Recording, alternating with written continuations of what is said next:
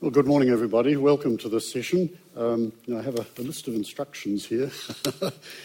This is Brian Easton, in case you hadn't known, and we're here to hear him talk about his recent book, Not in Narrow Seas, a history of the economic history of Aotearoa New Zealand.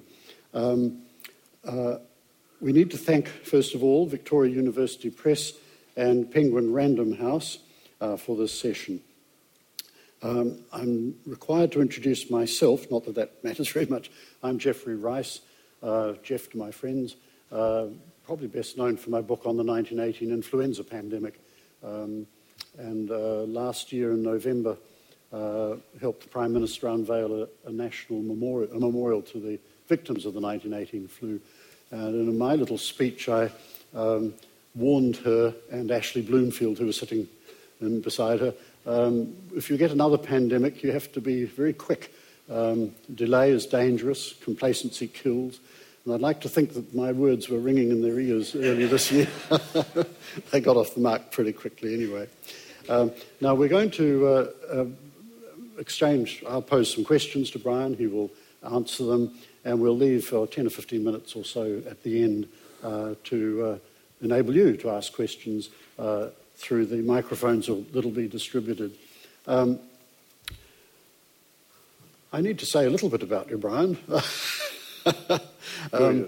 Those of us of a certain age will remember fondly Brian's columns in The Listener, especially his columns critical of Rogernomics.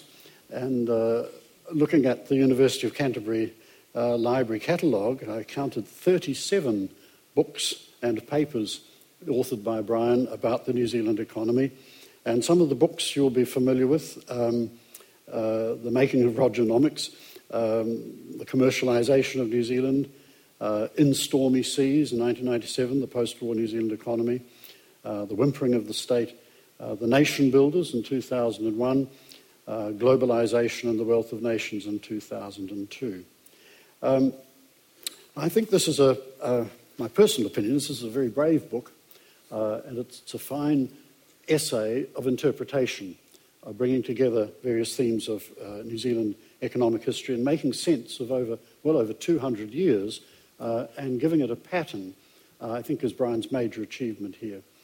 But you didn't come to hear me rattle on. We thought we'd begin with a question that has some relevance for Christchurch, and that is to do with the impact of the 1880s depression. Was it in fact a depression, and who was to blame for it? So, Brian, would you like to enlighten us a bit about the 1880s? Tēnā koutou katoa. May I first say that because of COVID, the book was never launched. So I like to think today is a launch, and I'm particularly glad to launch it in my Tauranga Waiwai, which is Christchurch. And Christchurch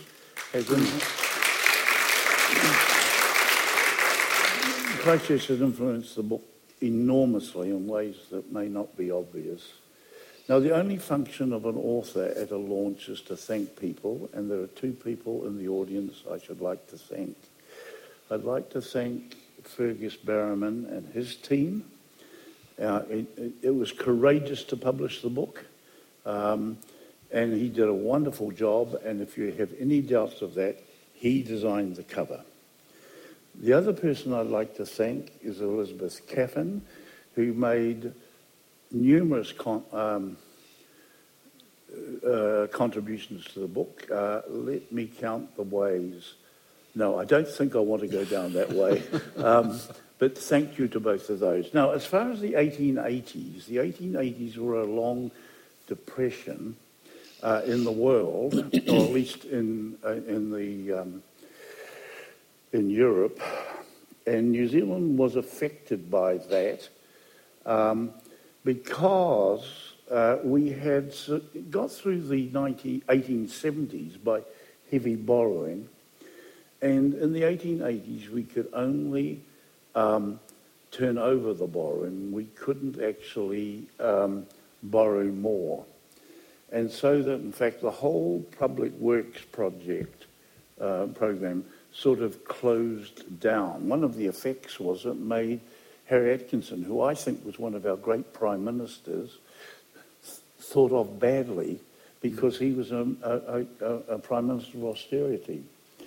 Now, Christchurch had another complication on top of that, or perhaps two. One was that the wool industry, which had lifted Christchurch in the 1870s and so on, was tending to run down. They were actually introducing productivity quite markedly, but in fact the price of wool was falling, so they were struggling a bit.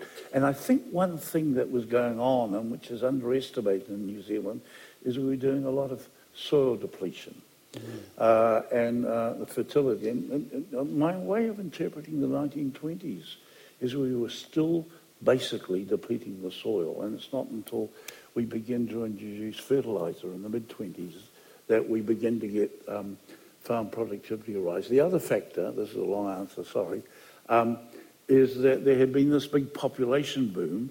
Industries had run down, like, for instance, gold. And so what was the population going to do?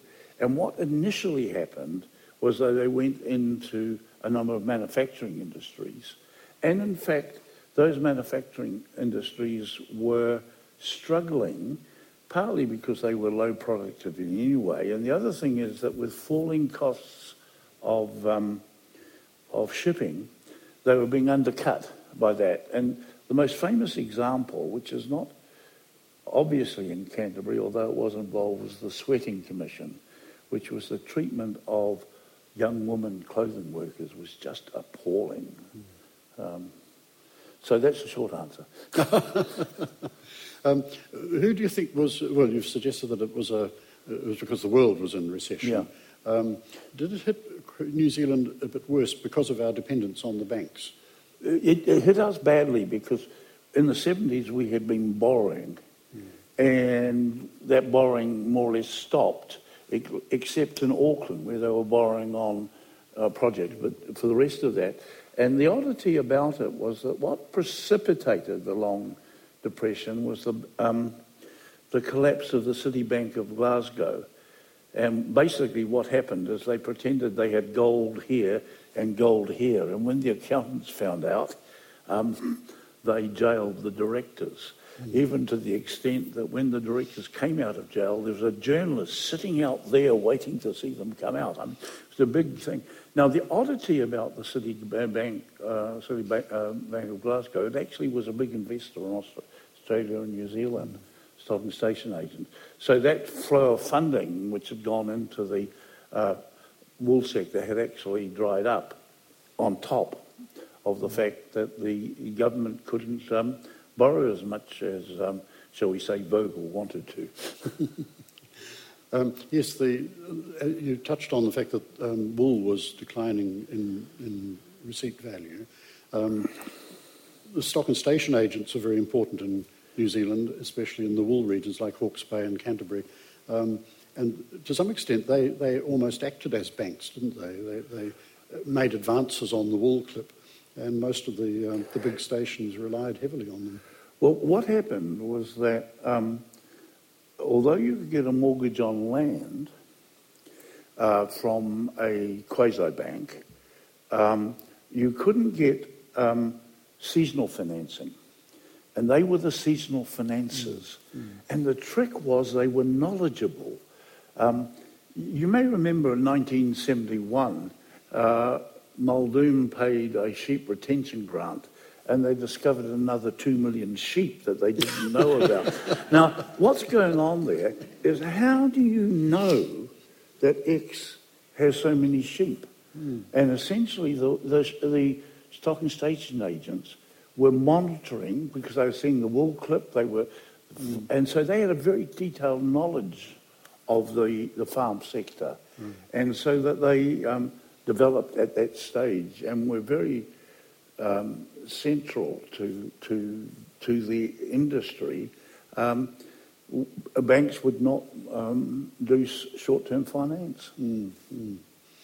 Another source of short-term finance, of course, were the lawyers, solicitors' firms in Christchurch. In particular, I think of the Leonard Harper bankruptcy, which brought down a lot of small businesses with it. and especially overseas and family investors as Yeah, well. I'd forgotten about that story, sorry. But one of the things that happened was that in those days, as far as I can work out, most mortgages were between two people. That is, not through a banking system. And the lawyer, of course, intervened. And then presumably they moved on to shorter term finance, something like the company finance, the finance companies of the 2000s. And good heavens, they went bankrupt. We know what happened to them. How about, would you like to comment, Brian, on how New Zealand recovered from the Long Depression? Well, there were two things that happened. One is that the world recovered. The Long Depression of the end of the 19th century, eventually the financial system got going again. But what was crucial in New Zealand was the arrival of refrigeration. And the refrigeration, we associated with the ship that in Eden taking off that the first refrigerated cargo. If it had sunk, and it could have, it would have happened anyway, but symbolically we look at that. Now what that did was it changed the nature of farming from the big station, which we all think of, you know, and particularly for those from Canterbury, all the big stations, to the family farm, because the family farm didn't have to focus on wool. It did wool and meat, and that meant the breaking up of the great stations, and essentially you can see it slowly expanding. The meat originally was sheep meat. Dairy didn't start until the early 20th century. And that was the nature of our recovery. And to give an interesting insight, in the 1880s, this is Keith Sinclair, in the 1880s, New Zealand thought of joining Australia as an Australian state. And indeed, in the current Australian Constitution, there is the provision to let us join. But by the time that the Constitution, the actual Federation of Australia happened in 1901, we were so prosperous, we were so confident of ourselves, we turned us down. And that tells you about that. And essentially it was a prosperity related to the growth of this new industry. And that wasn't just the mixed family farm, it also was the growth of the freezing works. In fact, many manufacturing, and that would include Christchurch, actually slowed down or stagnated because they were sucked in by the freezing works. Certainly the growth of manufacturing in New Zealand towns, you know, when you do research in the 1890s and early 1900s, I'm always very struck by the great variety of things that were being produced. Here in Christchurch, of course, you know, Scott Brothers producing coal rangers and things like that. You're right, yeah. And there was a ready market for them as the small family farms developed. Right. One of the tricks sitting in there was that the country was still very isolated. And so you were locally providing for a very local market, and you may not have been exporting even as far as Dunedin. And then, of course, the country slowly integrates, and you get that consolidation of the manufacturing. And the place right at the fag end of my childhood was breweries, because breweries actually, because of the glass bottles, are heavy to carry around.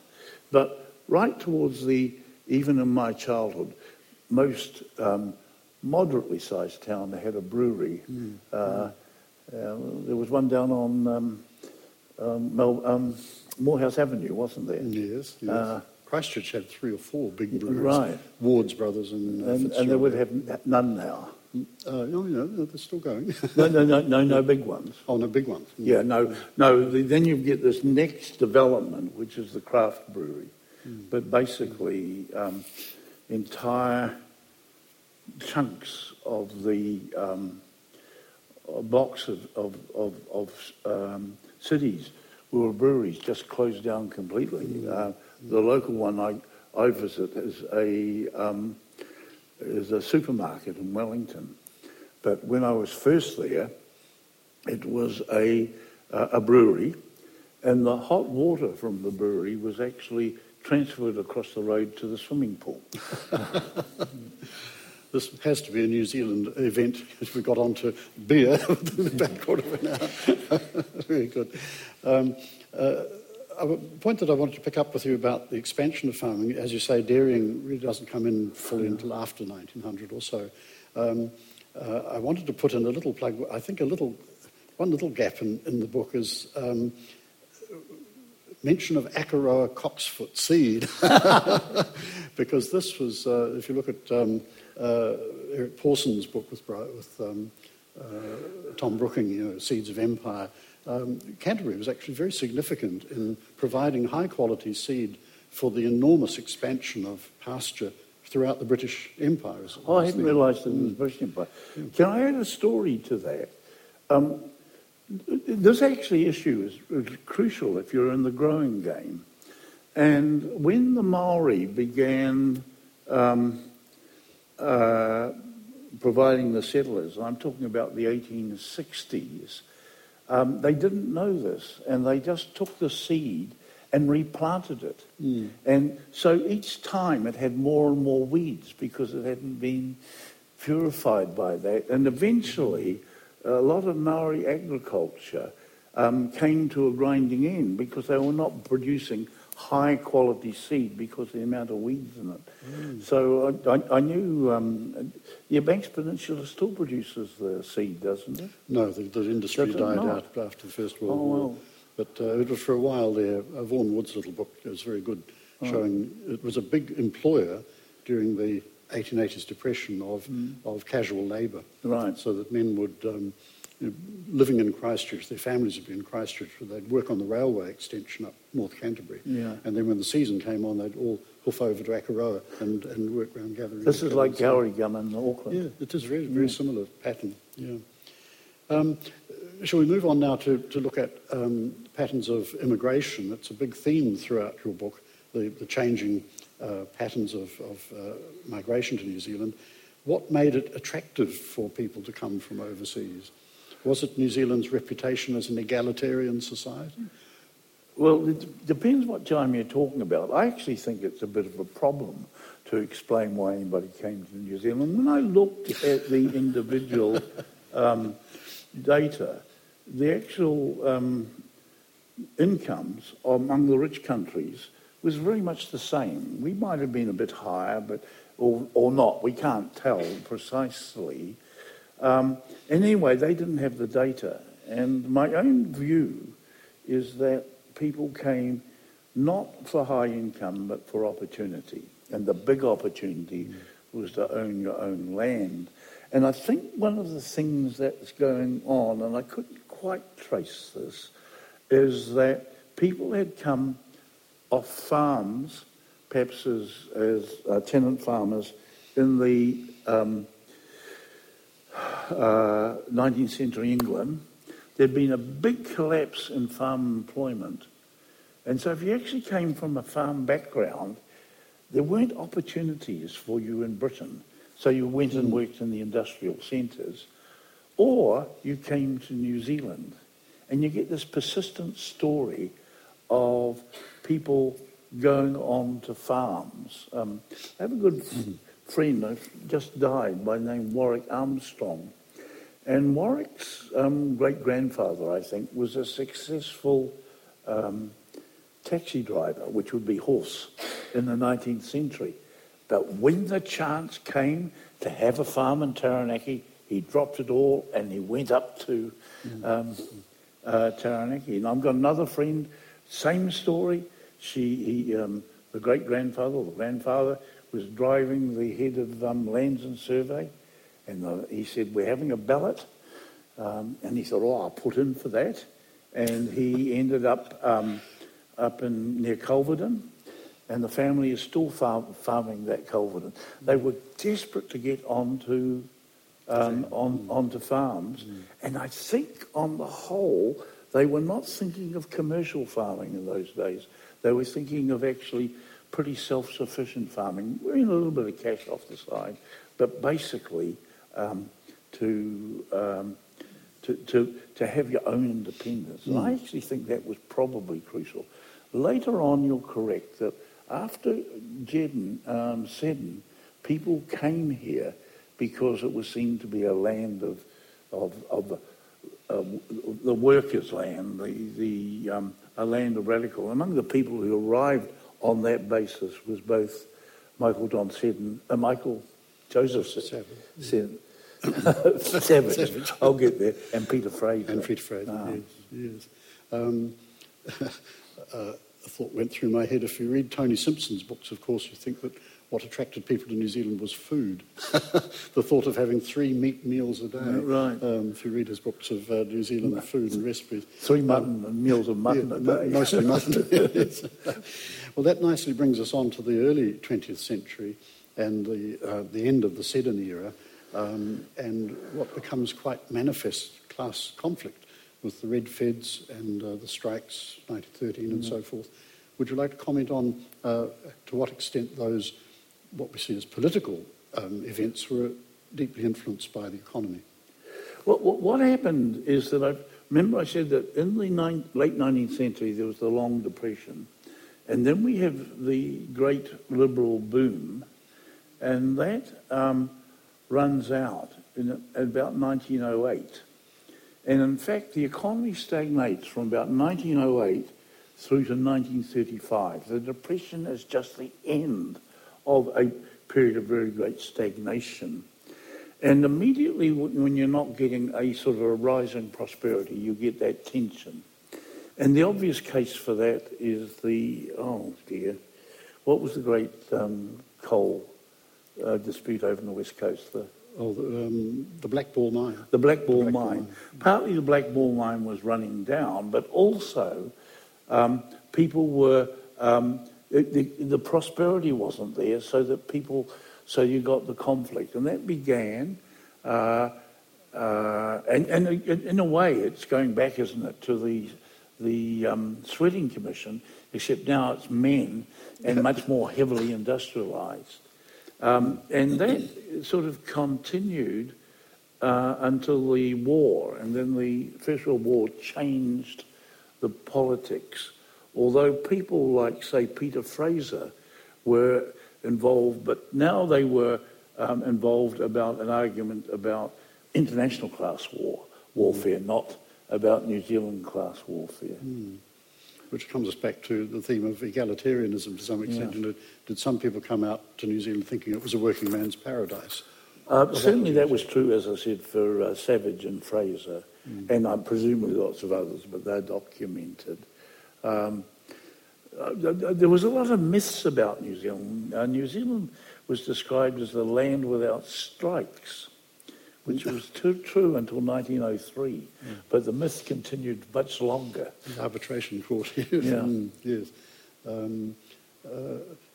Would you like to comment on, there's an atmosphere in Christchurch, I think, that the period around about the 1906 exhibition, Christchurch is very flourishing and very prosperous. People are very happy with the way they are, and they feel the red flags waving, the strikes and so forth, alarmed, respectable, middle-class people. Right. But New Zealand, but Christchurch remained a very strong left-wing city politically, didn't it? It does still to this day, actually. Yeah. And I think one of the interesting things about Christchurch is that you were talking about the growth of manufacturing, and it's very strong in Christchurch at that period. And I had a friend who in the 1970s or 80s was looking at the manufacturing structure of New Zealand, and there was still that strong manufacturing base in New Zealand. Light manufacturing had gone up to Auckland, but heavy manufacturing still existed here, and that's the residual of that period of prosperity. And I guess what you're talking about is you get the switch to mixed farming and the growth of farm servicing, and the cities begin to evolve into being farms of their own integrity. I've actually thought of that in the interwar period, but perhaps it started earlier in Christchurch, that the cities actually became to exist in their own right rather than just servicing farmers. There's a certain critical mass where they are feeding their own people, as it were. Well, not only that, but when you have a library or a literary group or that sorts of thing, that's well documented in the book. I wondered if you could comment on Massey as a leader. Did he have an economic policy?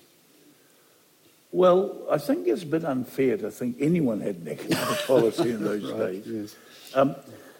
My childhood, Massey was seen to be of Massey's Cossacks. In fact, there's a sort of a recognition of him being one of our great prime ministers.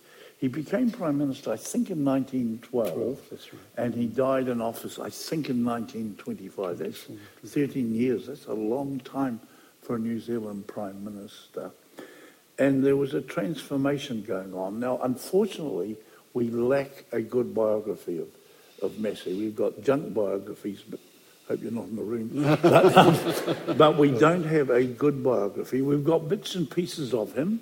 For instance, I hadn't realised until recently by, I think it was James Watson, who was probably a colleague of your, student of yours, has been working on his role in the First World War in terms of imperial relations and the movement of New Zealand's independence. So Massey was an extraordinary man.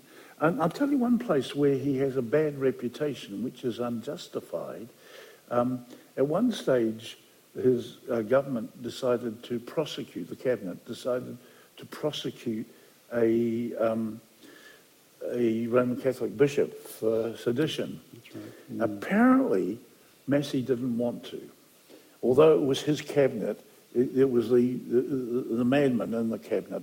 And in other words, by that time, he'd moved into becoming a statesman who was trying to keep things quiet, and these mad Protestants who wanted to do the Catholics.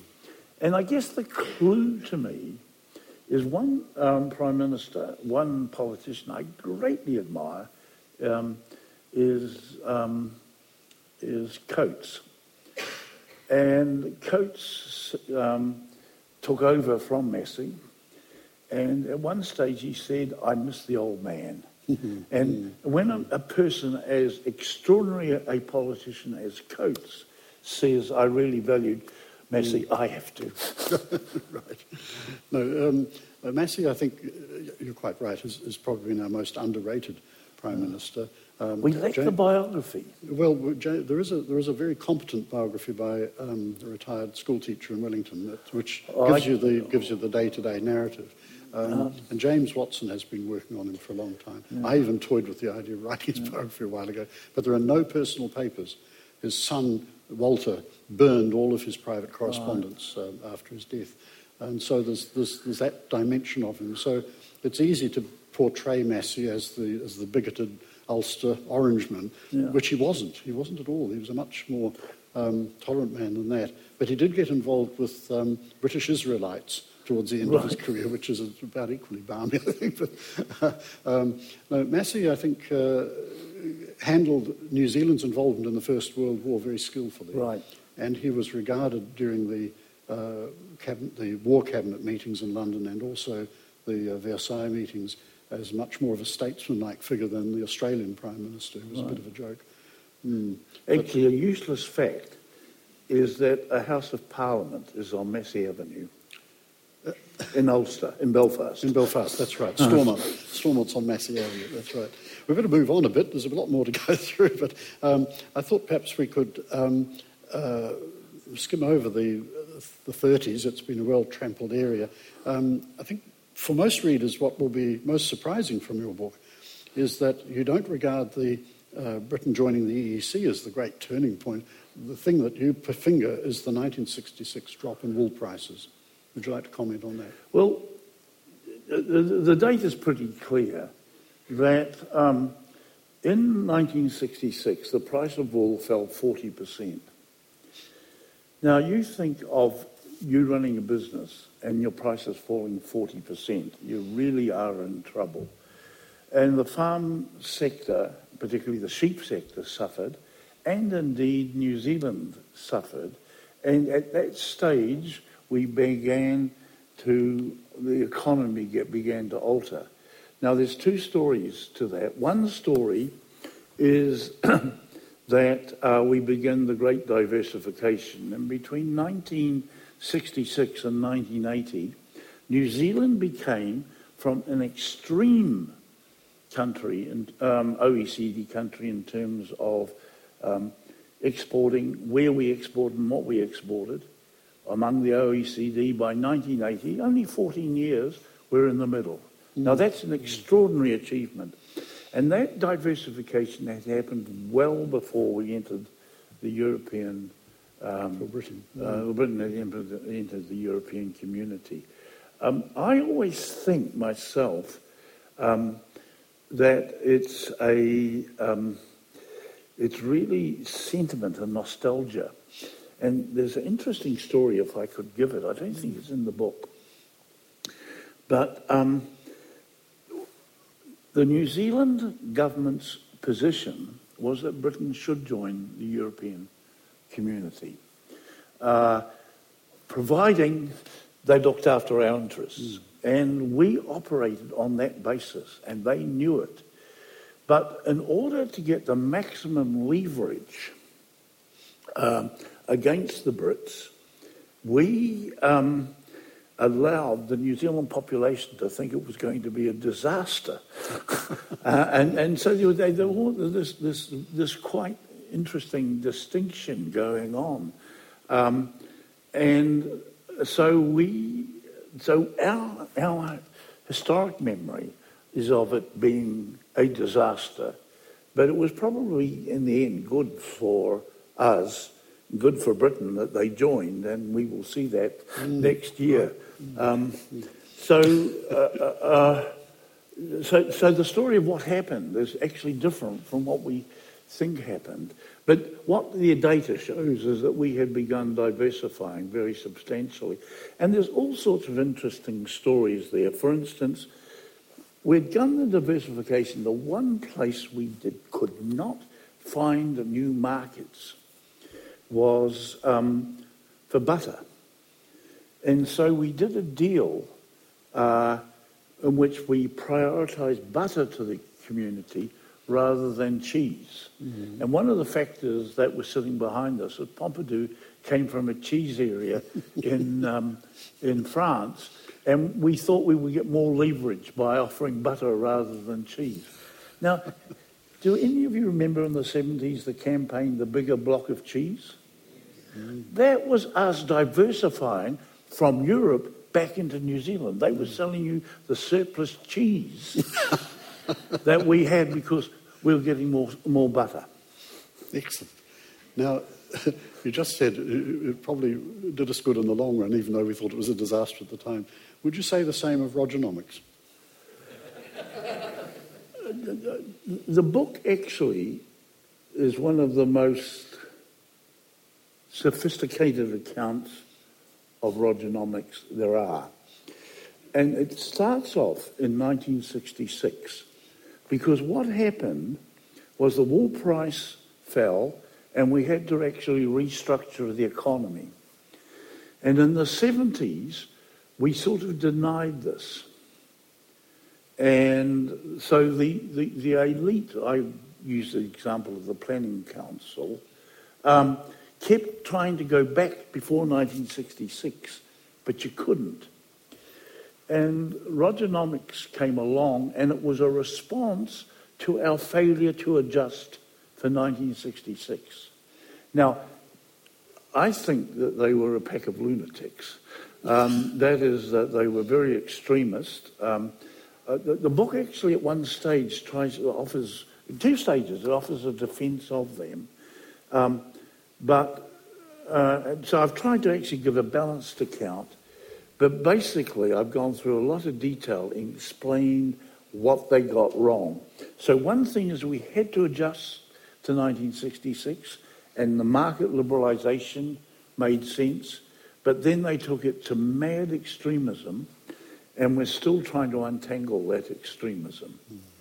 The neoliberal theory tends to, and it still survives, I think, in some government departments. I think that, say, Grant Robertson, if he was here, would deny he was a neoliberal, and yet I can actually give lots of examples where his government has been neoliberal. In fact, one of the interesting things going on, the book actually went to the printer just before the COVID crisis, so don't expect anything on that. I've got a bit on pandemics, but one of the things is that the COVID crisis is actually disrupting the whole austerian economic policies that we were running before then. Yes. One of the best quotes from that part of your book, I think, is the Sir Geoffrey Palmer's comment that when we finally got our hands on the levers of power, we found they weren't connected to anything. A typical Geoffrey Palmer comment. Very good one. You've got the wrong tone of your voice. Oh, sorry. Oh, dear. I'm just trying to think of a final... I always think of Geoffrey as the remark that Queen Victoria said of Gladstone. She said of Gladstone, he addresses me as if I am a public audience. Anyway, I'm going to throw it open to Brian for his last concluding remarks before we throw it open to the audience for questions. Would you like to comment, Brian, on the process of writing? Because this has been a long time coming. It's been a long gestation period, as it were. Actually, it began in the 60s. The first writing I did was actually historical economics.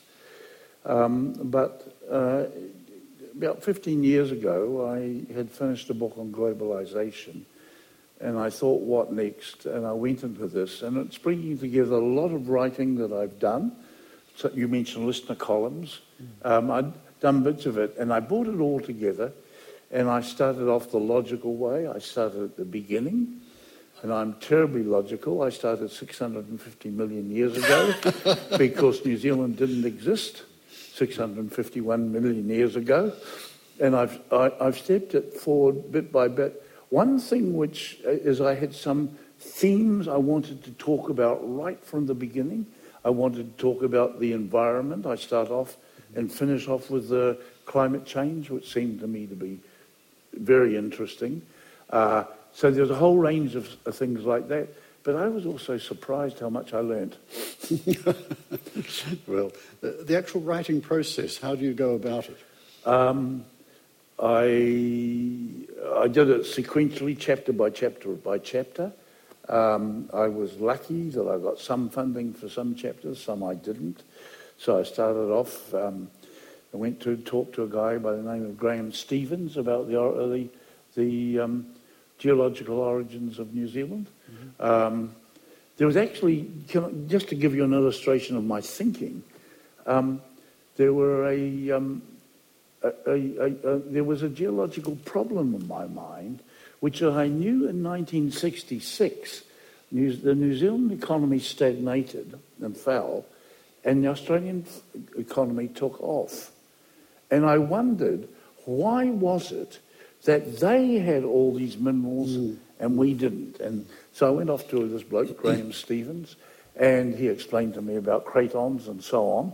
So you can see I was actually thinking about trying to explain a bit of our history. And one of the oddities of the book is I'm writing away there, and we still haven't got any humans in the country yet, 232 CE, and which Taupo took up. Now, Taupo, when it blew up in 232 CE, was one of the biggest explosions in the world that we have records of. I just hope it doesn't do it again in my lifetime. And the oddity was, the wind was coming from the southwest, and the ash went into the north and west of New Zealand, And because of the nature, see the sort of geological reason I'm talking about? The nature of that sort of volcano compared to the ones in Auckland, it lacked key trace elements. And it lacked cobalt. And as a result, the soil north of Taupo is lacking cobalt. And as a result, we have bush sickness. Now, you say that's geology, Brian, that's interesting. But the next bit of the fascinating story is this. Māori were all located, about 80 or 90%, 80% were located north of Taupo. They couldn't get into wool. Mm-hmm. So just when the wool economy is taking off, the Māori is blocked out of getting wool, and that's one of the things which actually slows down Māori development. Yeah. So something that happened before there were any humans in New Zealand actually shaped our race relations in the late 19th century. And it keeps going, the story keeps going on. One of the great powerful tribes at the moment is Tuwharetoa. Forgive me, there are many other powerful tribes, but allow me to talk about Tuwharetoa, who were on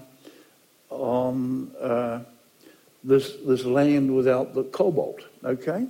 So guess what? We weren't interested in it.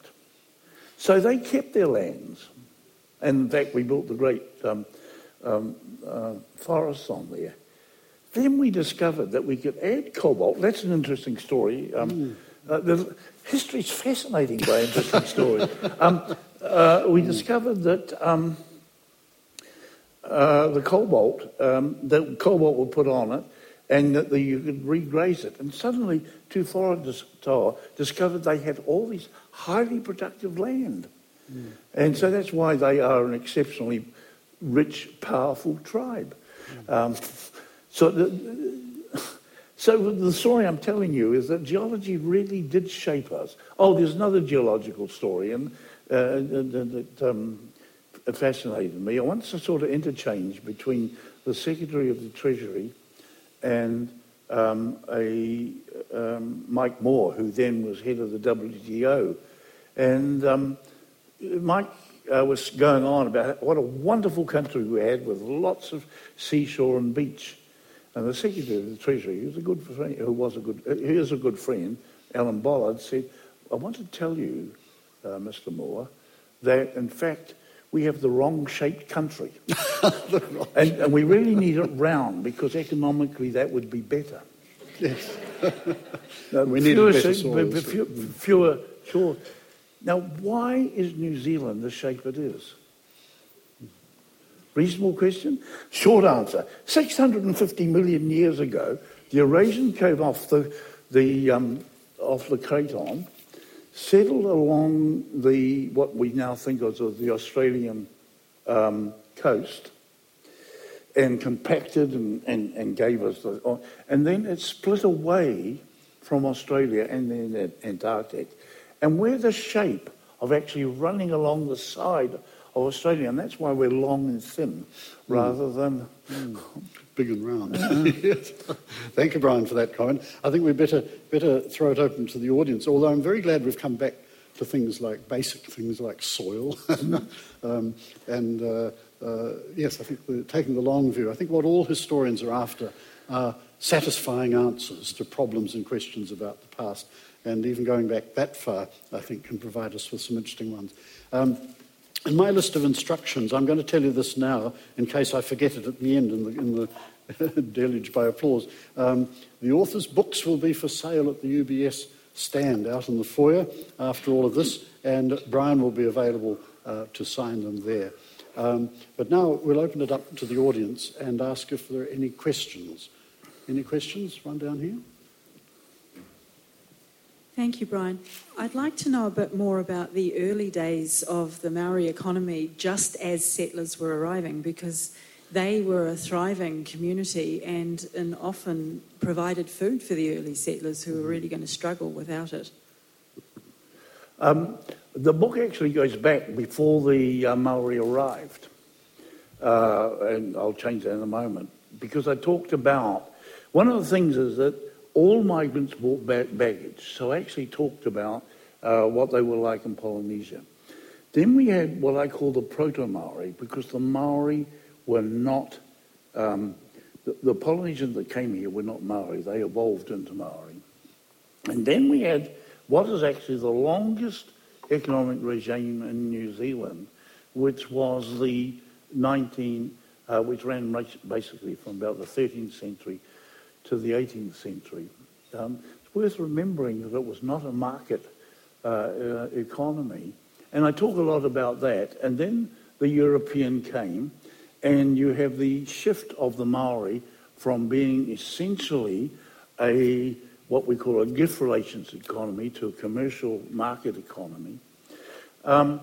They had a high standard of living for the day, but they did not have the technologies, and so they took up these technologies with alacrity.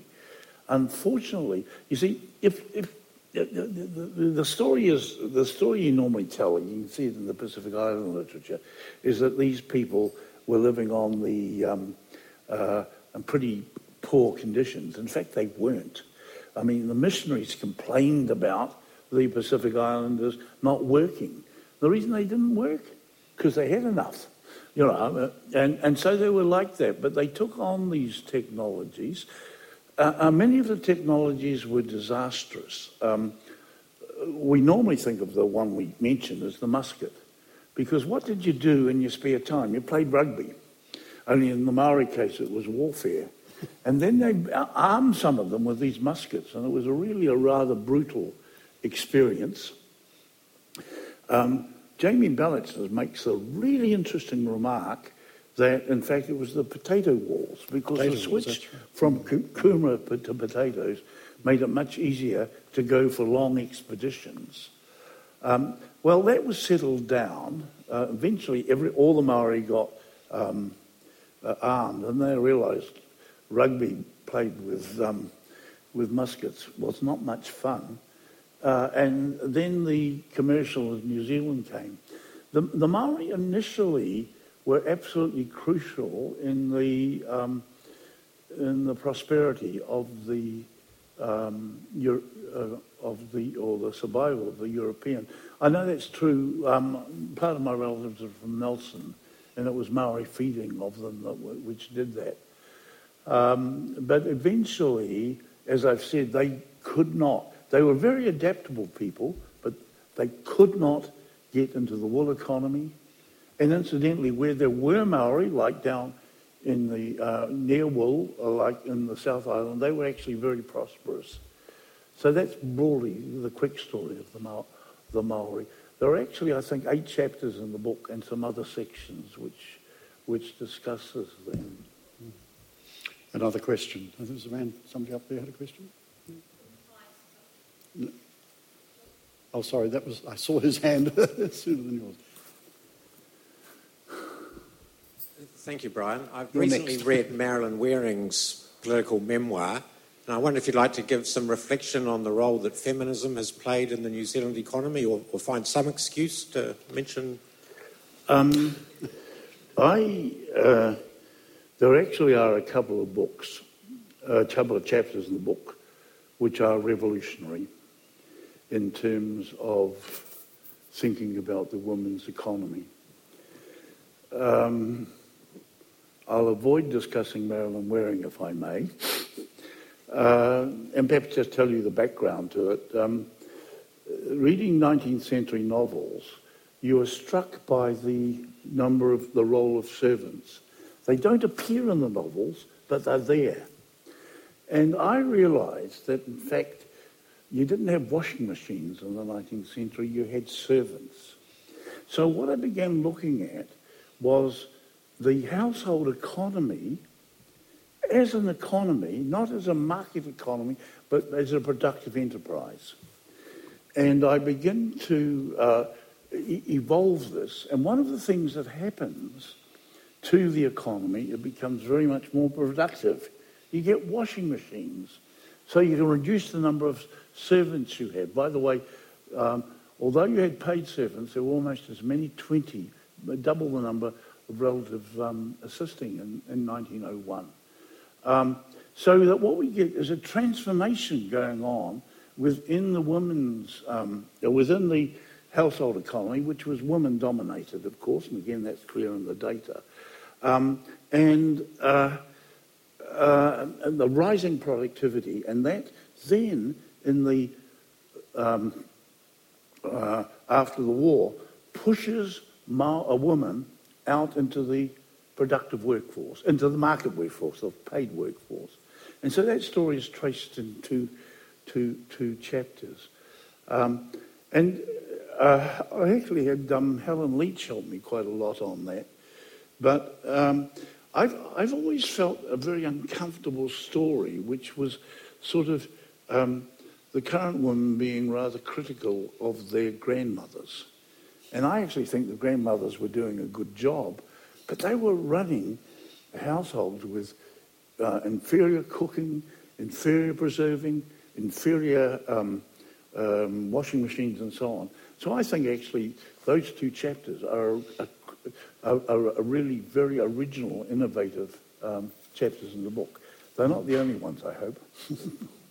Question over here. Hi, I'm going to dare to ask two questions.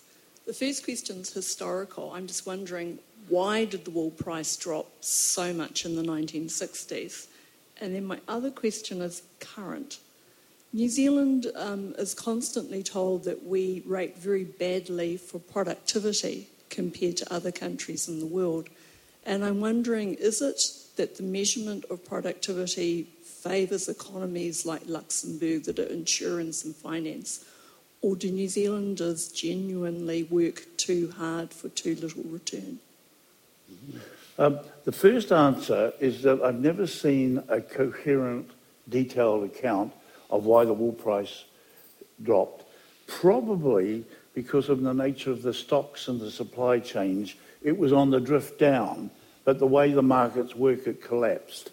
And the usual explanation is twofold. One, after the war, in Europe, there was a big housing boom, and you had to put in carpets, and our wool are carpet wools.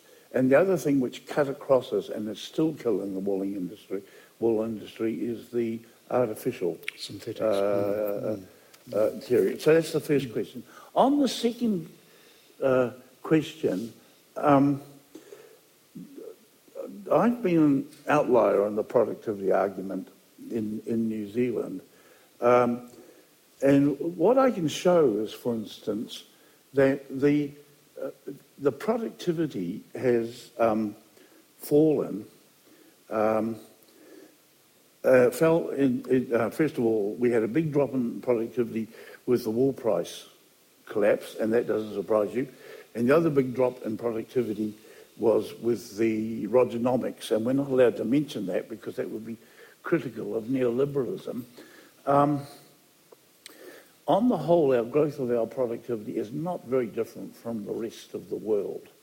But you're right, there's a major measurement problem, and you chose a beautiful example of that, which is Luxembourg has one of the highest productivity output per member of population in the world. And the reason for that is lots and lots of workers live outside Luxembourg. They come in, they're calculated as part of the production, but they're not calculated as a part of the population. So there are quite severe measurement problems. I'm afraid there's a bit of ideology sitting behind on the productivity area. This isn't about the book, which is I have a set of policies. The truth is that I've got no evidence they'll work, but you put them in, mate, and they're going to increase productivity. There's no evidence that any country has been ever able to accelerate its productivity, as distinct from other forces that have changed it. There, I'm afraid we are going to have to wrap up before the hour. Thank you all for your attendance. As I say, Brian is available to sign books out in the foyer, and I'm sure he'd be happy to answer any further questions that you might have to put him. Could we end by thanking Brian very much for his attendance here and speaking to us?